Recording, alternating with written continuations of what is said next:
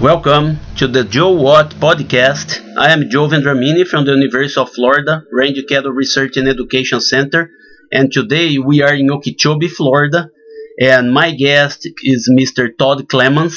Todd, thanks for being with us today. You're welcome, Joel. Glad to be here. Um, I would like to ask Todd to introduce himself and talk a little bit for us about his business here in Okeechobee. Sure, I'm Todd Clemons, and I'm president of the Okeechobee Livestock Market. And this market has been in our family since 1961. My grandfather, my father, and another gentleman purchased the livestock market from the Adams Ranch family, Judge Adams.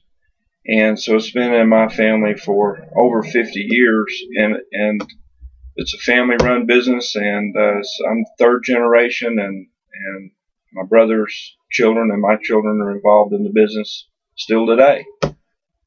That's great. And Todd, how many head do you run in the market here every week? Well, now we're selling on Mondays and Tuesdays, which we have been since Belgrade Livestock Market shut down in 1971, I believe. They used to sell on Mondays. When that market closed down, we started selling on Mondays. So we sell on Mondays and Tuesdays, and right now we're running about 100,000 head of cattle through the ring each year. Okay.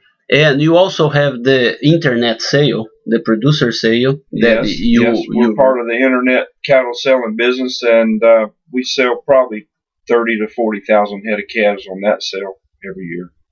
And was that one venue to get truckloads and also get the business from these people that have more volume, that they don't bring cattle to the market? That's right, Joel. In this business, we've got a large group of people that only have a handful of cattle. And I'd say 80% of the cattle we sell are small operations. And then we have a few people that have big ranches, and they're able to put together semi-loads of calves at one time. And so that allows them to be able to ship their calves straight from the ranch, which does enhance the value, and it's an easier kind of a deal. So we want to offer different ways for people to sell their cattle. And Todd, talking specifically about bringing cattle to the market for sale, we always see those light calves and heavy calves, and you have some slide in the price for the heavier calves. So can you explain to our listeners about the slide in different weights, and if there is some times of the year or some situations where you think it would be better to sell light calves instead of heavy calves, or vice versa? Well, I sit here and watch these cattle sell week after week, and you see the difference in the prices. And there are so many variations and so many variables involved in why cattle bring what they bring. There's so many different breeds. The weight ranges are so different, and then you've got a difference in the price between even the steers and the heifers. Well, I guess from a buyer standpoint, or the people that are actually buying the cattle for the end product, has to know what they're going to get for that calf on the back end. And so they work that price back to the livestock market.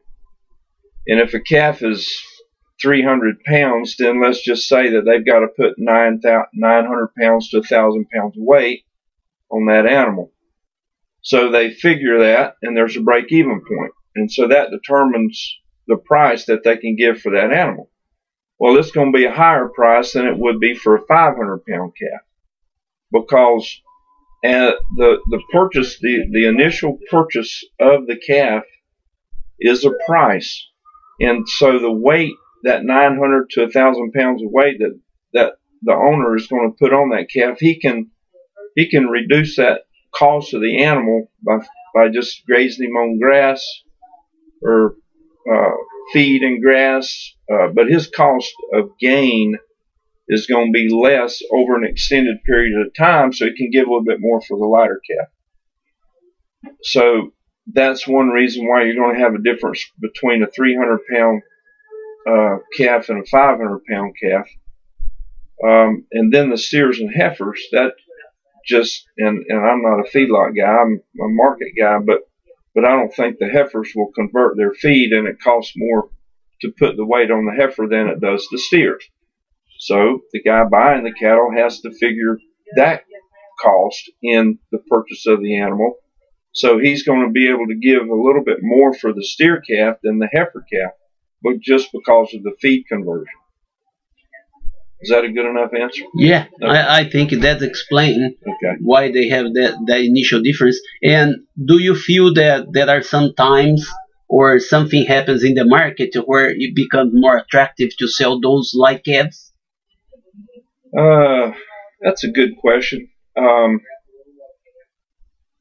There probably is. I mean, times of the year certainly where there's a lot of grass out west in the summertime, and we're having these calves in the spring of the year that are coming off of first calf heifers. A lot of spring calves here in Florida are lightweights, and a guy can buy those 300, 400 pound calves in the spring and turn them out on summer grass in Kansas or somewhere like that. Put 200 or 300 pounds on them and then send them to the feedlot. And so it's different conditions. I guess it's grass conditions or just what a guy's looking for.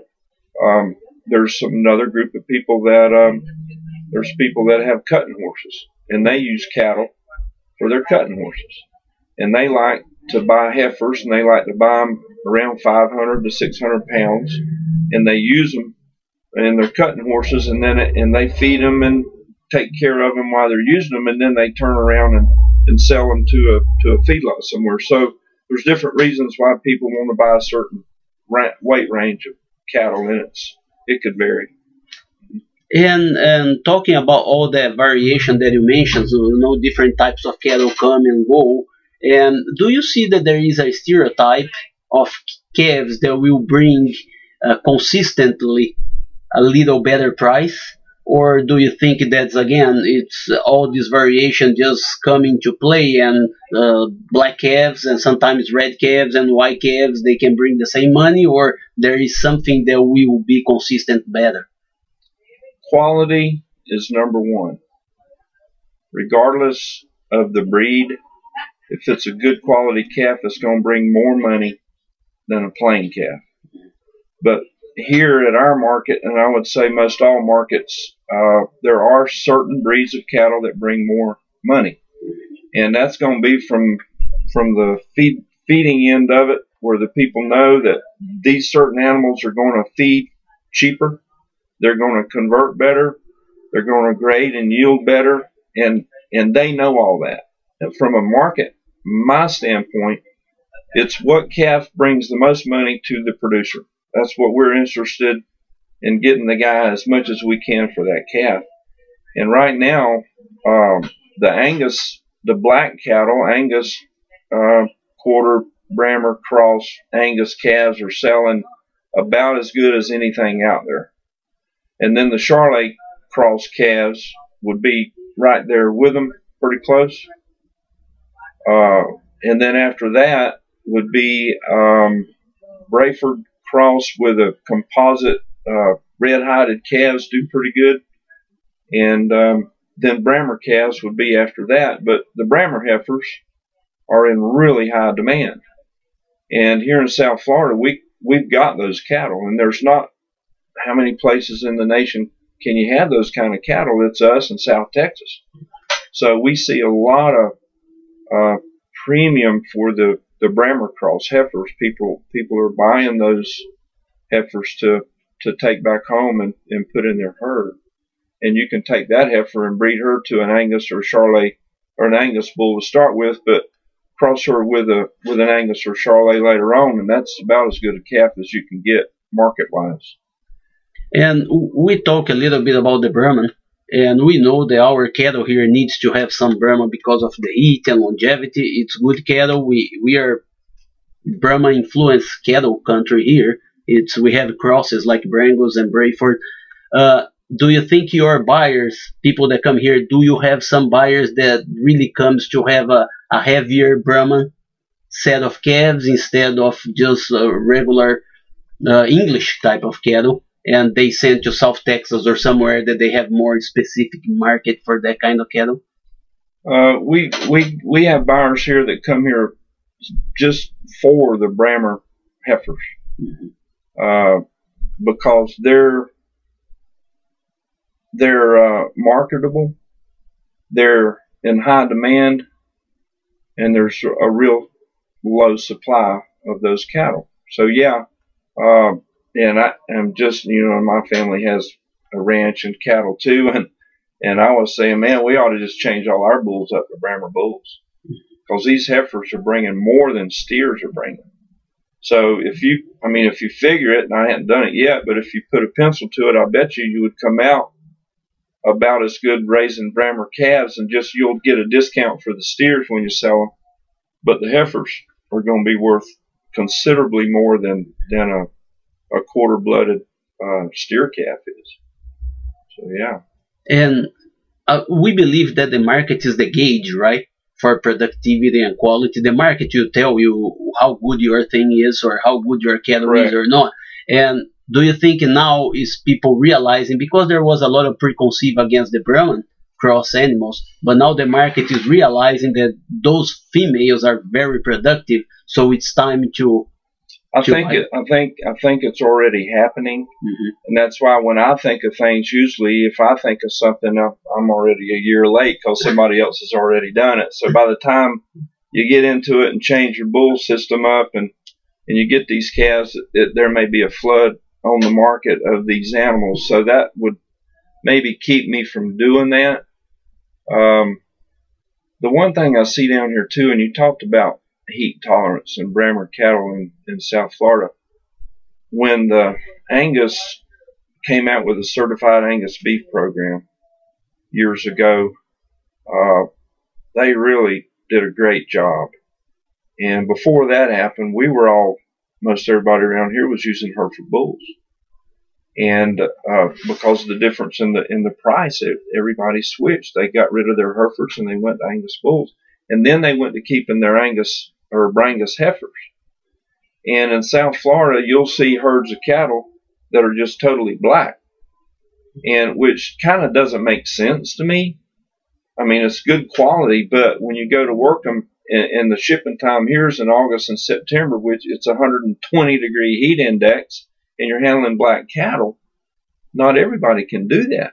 I mean, you're going to have some problems with heat, and you're going to have weight loss. You're going to have some death loss. So you don't have to have a black cow to have a black calf. You know what I mean? So I don't quite understand some of the reasons why people do what they do. But we have cows here too on land that are for ag exemption kind of land, and we call them tax cows. A man will have 20 acres of land in a development area, and the property taxes are so high that he can't afford to pay the taxes on it. So you go put some cows on it, and you get the ag exemption for having cattle on the property. So the purpose of those cows is not to make the most money or have the best cow, but they could be Longhorns, or they could be the Andalusias or the Cracker cows or anything, and they're saving that man so much money he doesn't care what he is. And so at the markets, we see just every kind of animal in the world, and it's so diversified, and I think that's a good thing. I don't think we all want to be raising the very same product and get streamlined into like a chicken farm or a hog farm. And no offense to those people, but we're very diversified, and these ranchers and cattle people they all think different, and so we have different kinds of animals.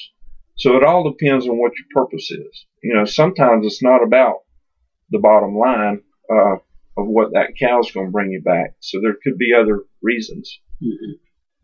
And Todd, we are going to the end of our conversation here today. So before I finish, I'd like to ask you like three quick questions that you can answer. Really, two options, one option. Okay.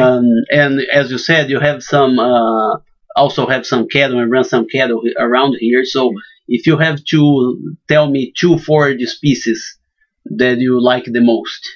What would be? Bahia grass, number one, I guess, because it gets along pretty good. It's easy to have, and then I don't know, a Floralta or one of Mhm. those kind of grasses, which I'm not that familiar with it, but All right. Bahia grass, I guess, for me would be my pick. Okay.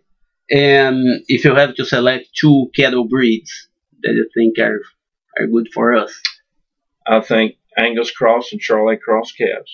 okay. And I know that you and your family have been here for a long time, and your father is a legend here in Okeechobee, primarily being a cowboy and rodeo cowboy. Oh yeah. And if you go to the rodeo, what is your favorite attraction at the rodeo? Oh gosh, everybody loves bull riding, Joel. Um, but I think my favorite event, just because it's from the old days in the past, is the saddle bronc riding. And I remember as a kid watching my dad, and he did all 5 events. Mhm. And I just remember the saddle bronc riding being the classic event, and it's really it's a beautiful thing to watch when it's done right. So saddle bronc riding's my pick. Yeah, that is a good choice. So we are debating between the saddle bronc riding and bull riding Yeah, different podcasts. So, but I think those are my favorites as well. good, So, Todd, I would like to thank you very much for your time, sure. and I'll see you next time. My name is Joe Vendramini. Joe, what?